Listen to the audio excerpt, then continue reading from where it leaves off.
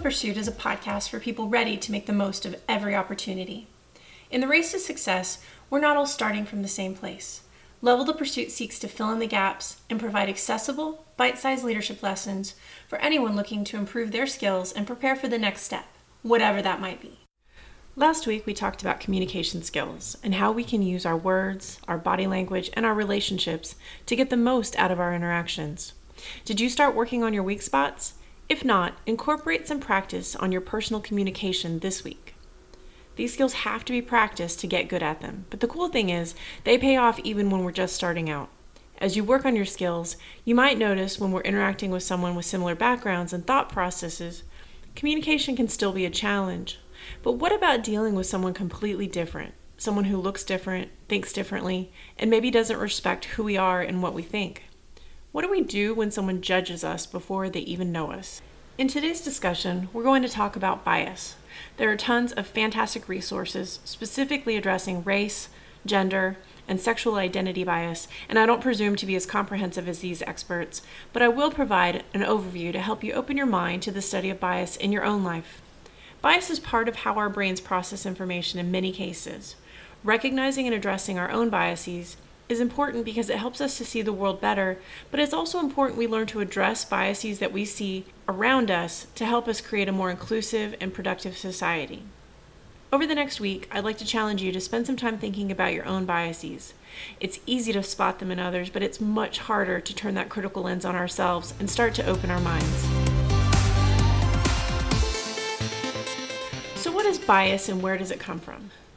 Bias is giving disproportionate weight to your perceptions in favor or against a person or idea.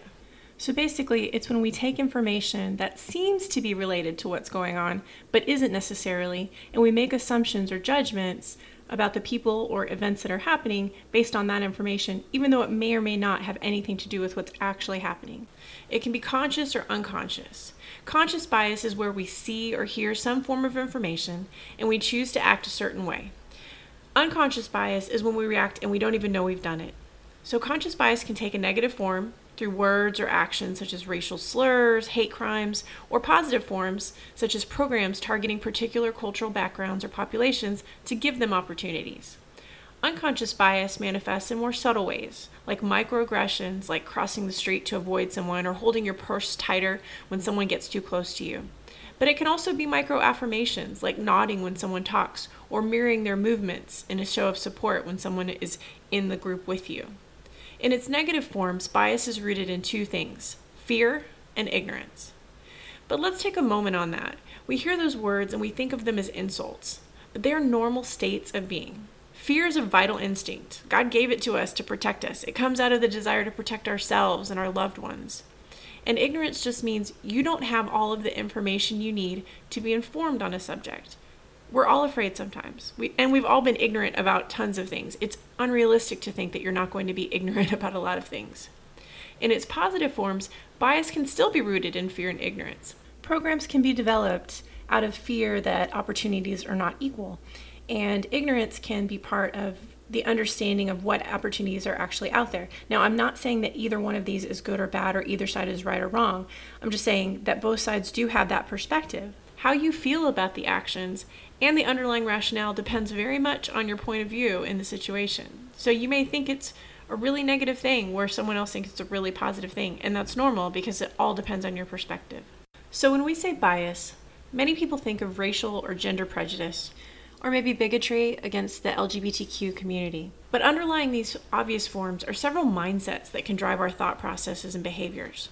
There are hundreds of different cognitive biases, so if learning about this is your jam, social psych might be a good place for you. But I want to talk about a few that I think are really relevant to how we interact on a daily basis. Now, understanding these biases won't necessarily help you understand someone who is committed to their prejudices, but they can help you address people who are willing to learn. So what do we talk about when we talk about types of biases? So cognitive biases are mental ways of processing information that we use in order to make quick associations and assumptions. So some common ones that we see that actually underlie a lot of the other types of prejudices we see. Number one is anchor bias. So anchor bias is using the first information or the only piece of information you have as a baseline for comparison. And this is something that I dealt with quite a bit. Ortho is about 9% female. So I've been in a lot of situations where the surgeons I'm working with have never worked with a female. And that's a lot of responsibility, because if you're good, it's really strange. They think, okay, you were good, but if you're bad, they think all female surgeons were bad. And that's the situation that a lot of people get into. If you're working with someone who's never worked with someone who looks like you, or you're gay and they've never worked with a gay person, it's like every mistake you make or every negative thing is attributable to everybody in that group. And it's not accurate, obviously, but it's a really common bias that people have in their head. And you'll also see this if you're the second one. So if they had a bad experience with someone who looks like you or acts like you, or even has just a similar personality, they may take it out on you or expect you to behave in a certain way, or not give you the benefit of the doubt because the last person they worked with was not someone they liked being around. And so you can end up kind of paying for someone else's sins, which is not fair or reasonable, but it's something that can absolutely happen. The next one is the halo effect. And that's where one good or bad attribute makes you think everything about someone is good or bad. One of the ways we see this is in how people speak. If someone has difficulty speaking in public, if they have a strong accent, or if their diction or their grammar is not perfect, then people tend to think that they're stupid, even though they might be incredibly intelligent. They're just, maybe this isn't their first language, maybe this is just not their primary method of communicating, and so it's really easy to make that association when it's totally false. The person could be totally smart and know exactly what they're talking about, but an accent or their way of speaking, because it's different from yours, you can make that assumption. The next one is the bandwagon effect. And that's kind of the herd mentality. That's when one person or one group thinks something and everyone thinks that in order to be part of the group. You see this in the workplace, and you absolutely see it in cliques at school where the cool kids act a certain way, and so everybody wants to be part of that and they all do the same thing. This can be really dangerous because the crowd does not always make the best decisions, and so it can be really difficult for the people who are not in the crowd or want to be in the crowd to dissent against the opinions of the crowd. Related to that is the in-group preference bias. And that's where we search for commonalities, and we tend to think our own group is the best, whatever group we're part of. And that can be based on race or culture or whatever it is, but it's where you tend to think that your team, that you're part of, has the best whatever it is, that you dress the best, you behave the best, that your performance is the best. And that can actually be a positive thing sometimes when you're trying to create teamwork and morale and esprit de corps, but it can be negative when you use it to judge other people. The next is what we call confirmation bias, and this is one that we see huge in politics. And that's where we only pay attention to things that support our own opinions. In politics, very commonly, you'll see people who are very far right or very far left, and they only follow the news networks that share the stories that appeal to them. They don't like to hear good things about the other side. That is not a productive way of doing things. Besides the fact that the media tends to give a slant on the story that is not completely accurate or unbiased, but beyond that, it's really helpful to know the other perspectives, and it's helpful to get the facts from different points of view, because as we've spoken about before, our truths are not all the same, and so you want to know what other people are thinking. So confirmation bias is especially difficult to combat, because it's comforting to hear things that support what you already believe, but it's also really, really detrimental to opening your mind and hearing new ideas. And the final one is what we call fundamental attribution error. And that's where you give yourself the benefit of the doubt, but you don't give other people the benefit of the doubt. So if you mess up, it's because of personal circumstances or difficulties. But if someone else messes up, it's because they're bad people, or they're stupid, or they just don't do things right. One of the ways that you see this all the time is when we're speeding. If someone speeds by you on the highway, you think, oh my gosh, that jerk, I can't believe he's driving so crazy. What's going on with that? But when you're speeding, you think it's totally fine.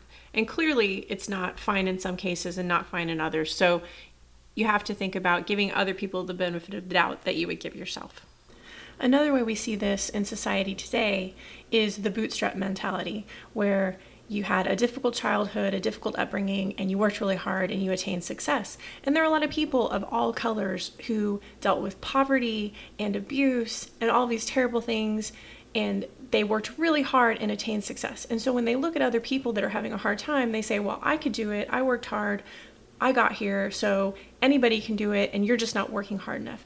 And that's not the case all the time. I mean, we know that there are institutional blocks to success for a lot of people. So to say if someone is unable to be successful, it's because they are lazy or they're not smart or their culture does not prioritize achievement is totally missing the fact that each of us walks a completely different path, and we are each facing different factors in society which allow us to succeed or to fail. So it's not going to be the same for everybody, and you need to recognize that.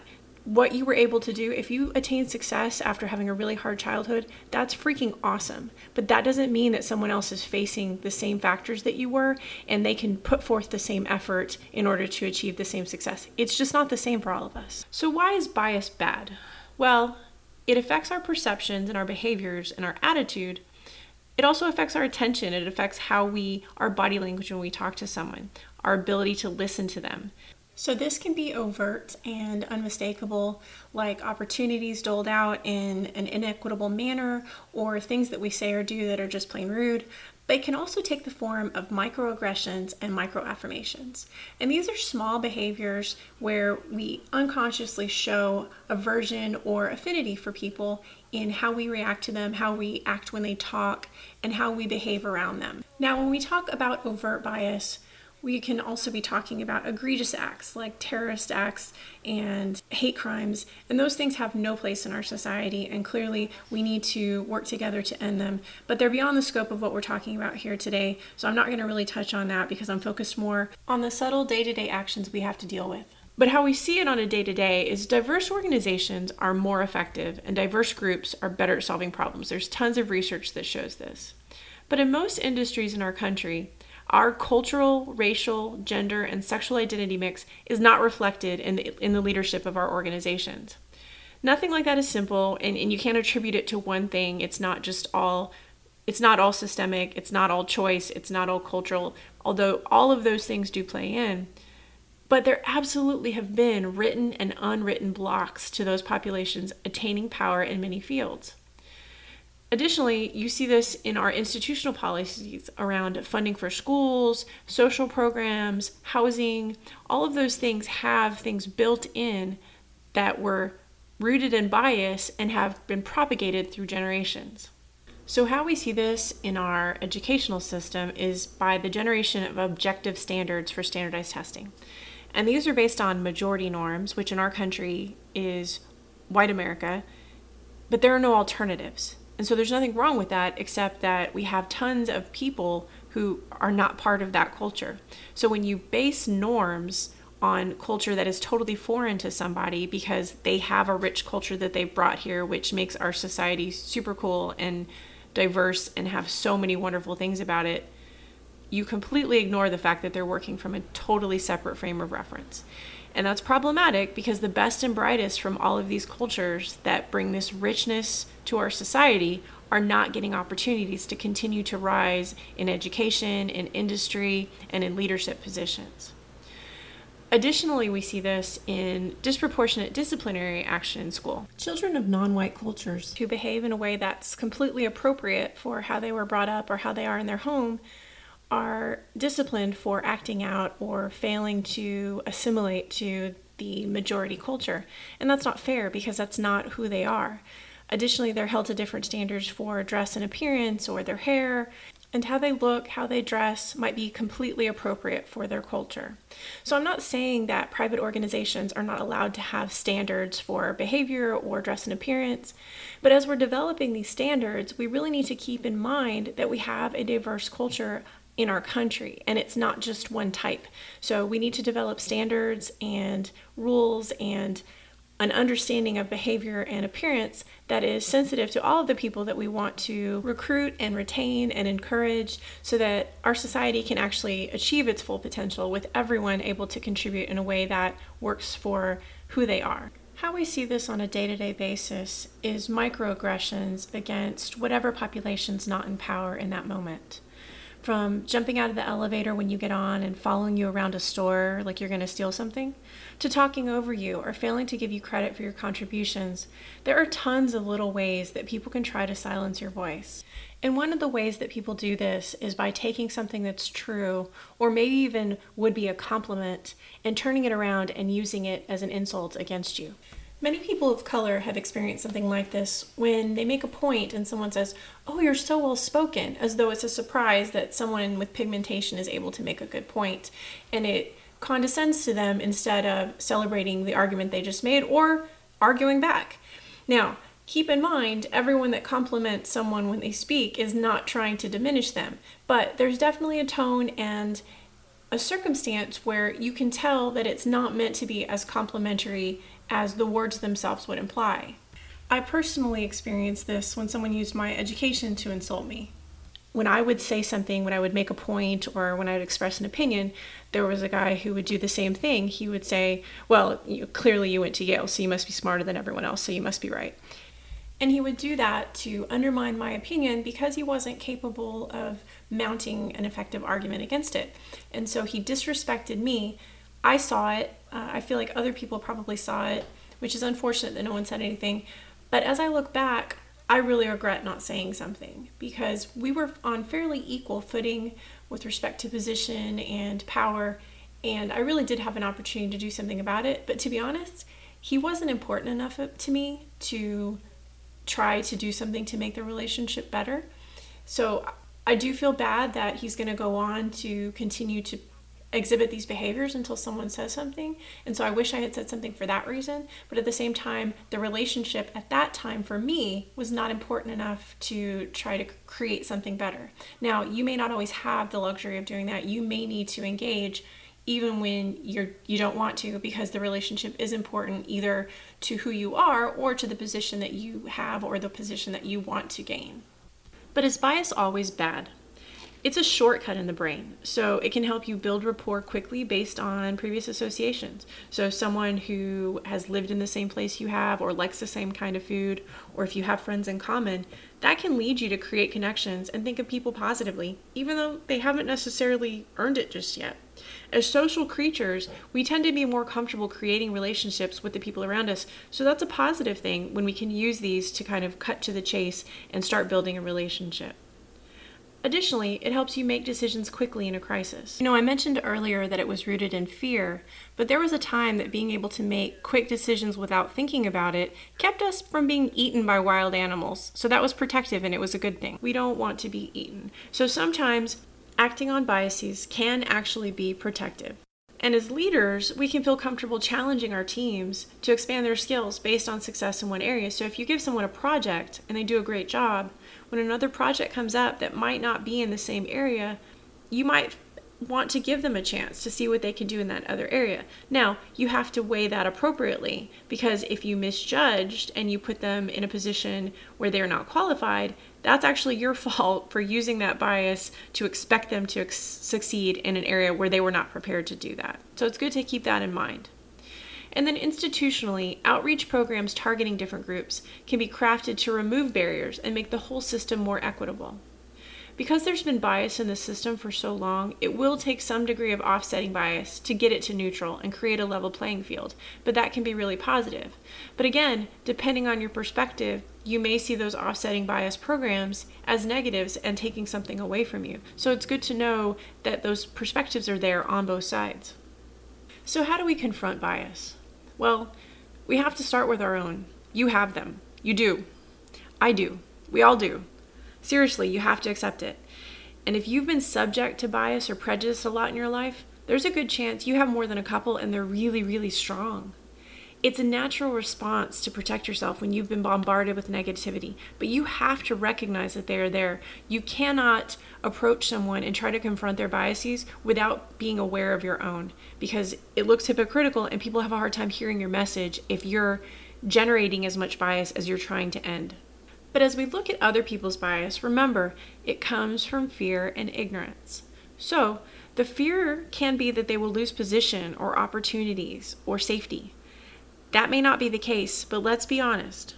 If our best and brightest of every color and every group were suddenly given equal opportunities for success, there would be people currently in power who would lose their position, who would lose their jobs, who would make less money.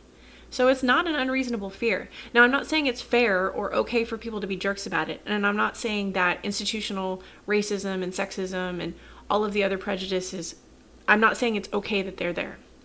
But you have to be aware that fear makes people act irrationally. So you must know it's there.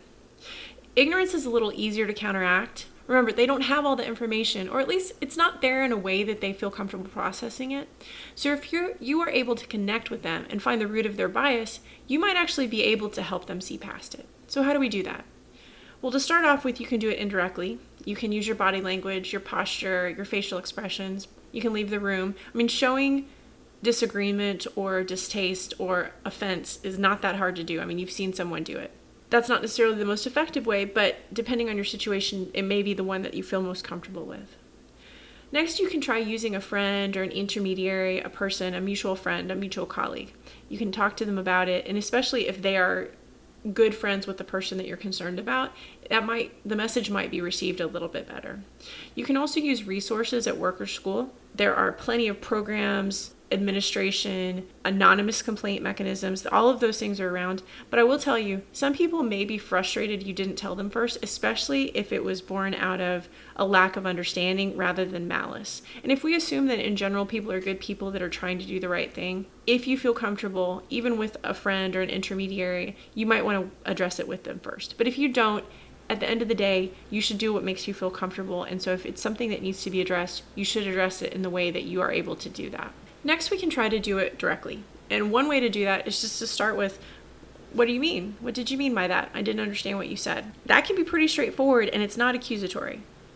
Or you can just ask them to repeat themselves. A lot of times, people speak offhand, especially in casual conversation, and they may not even be fully listening to themselves. So when you ask them to say it again, as they process the comment, they may decide that they don't want to say it. But you should give them the benefit of the doubt if you can. Most of these things are unconscious.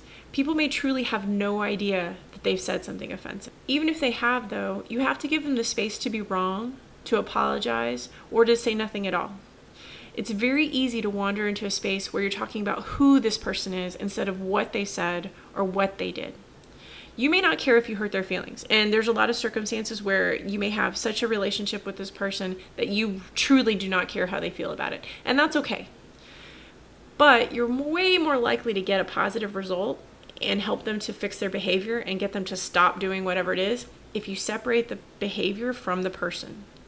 Embarrassing them or shaming them is very, very likely to make them dig in on their behavior and also make them focus negative emotions on you. And once those negative emotions are swirling around you, they're not actually able to hear anything constructive that you have to say. Next, while most of us think about sticking up for ourselves, it's actually way more powerful if you confront bias for other people, especially if in that moment you are in the in-group.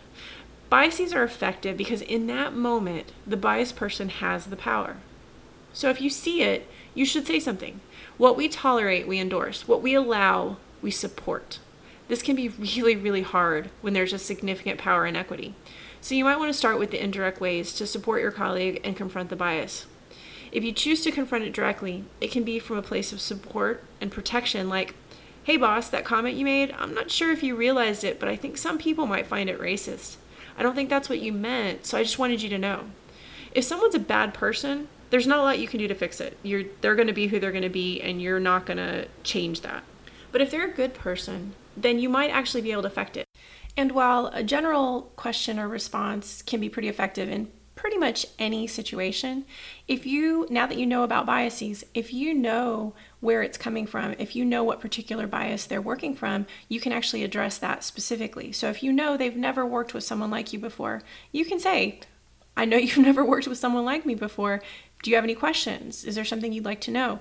If you recognize they're working from a confirmation bias, you can say, it seems like you're having a hard time hearing this type of information. Could we spend some time talking about it?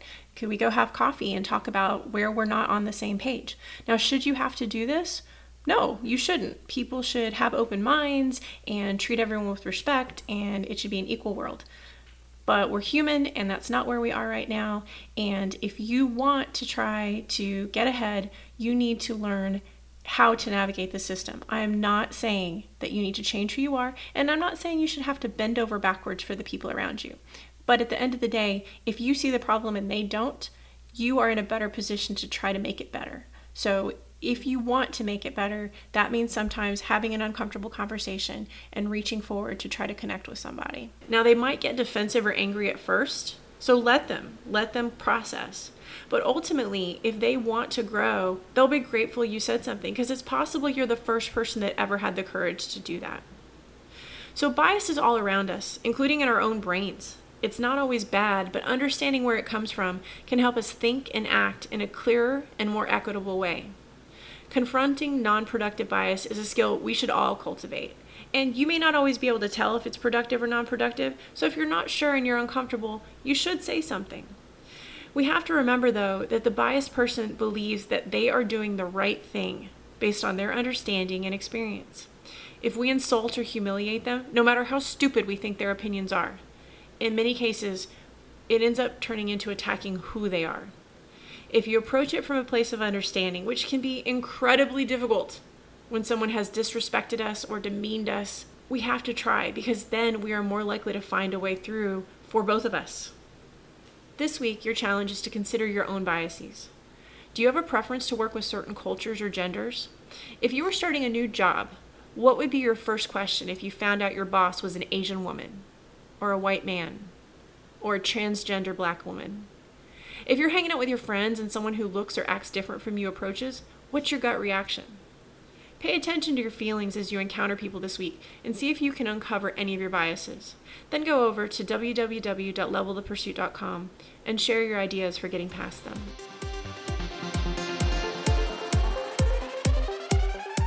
That's been our discussion of uncovering bias on Level the Pursuit.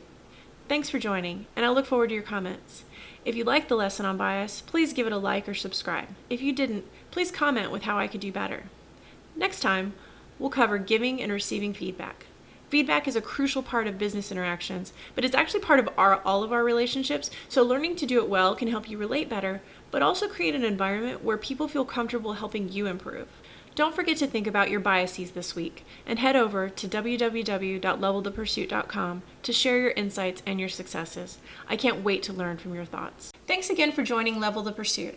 While we can't choose where we start, we can choose our dreams and how we pursue them. Remember, success is a team sport, and there's room for all of us to achieve our goals. So be a good leader, be a good follower, and do something great.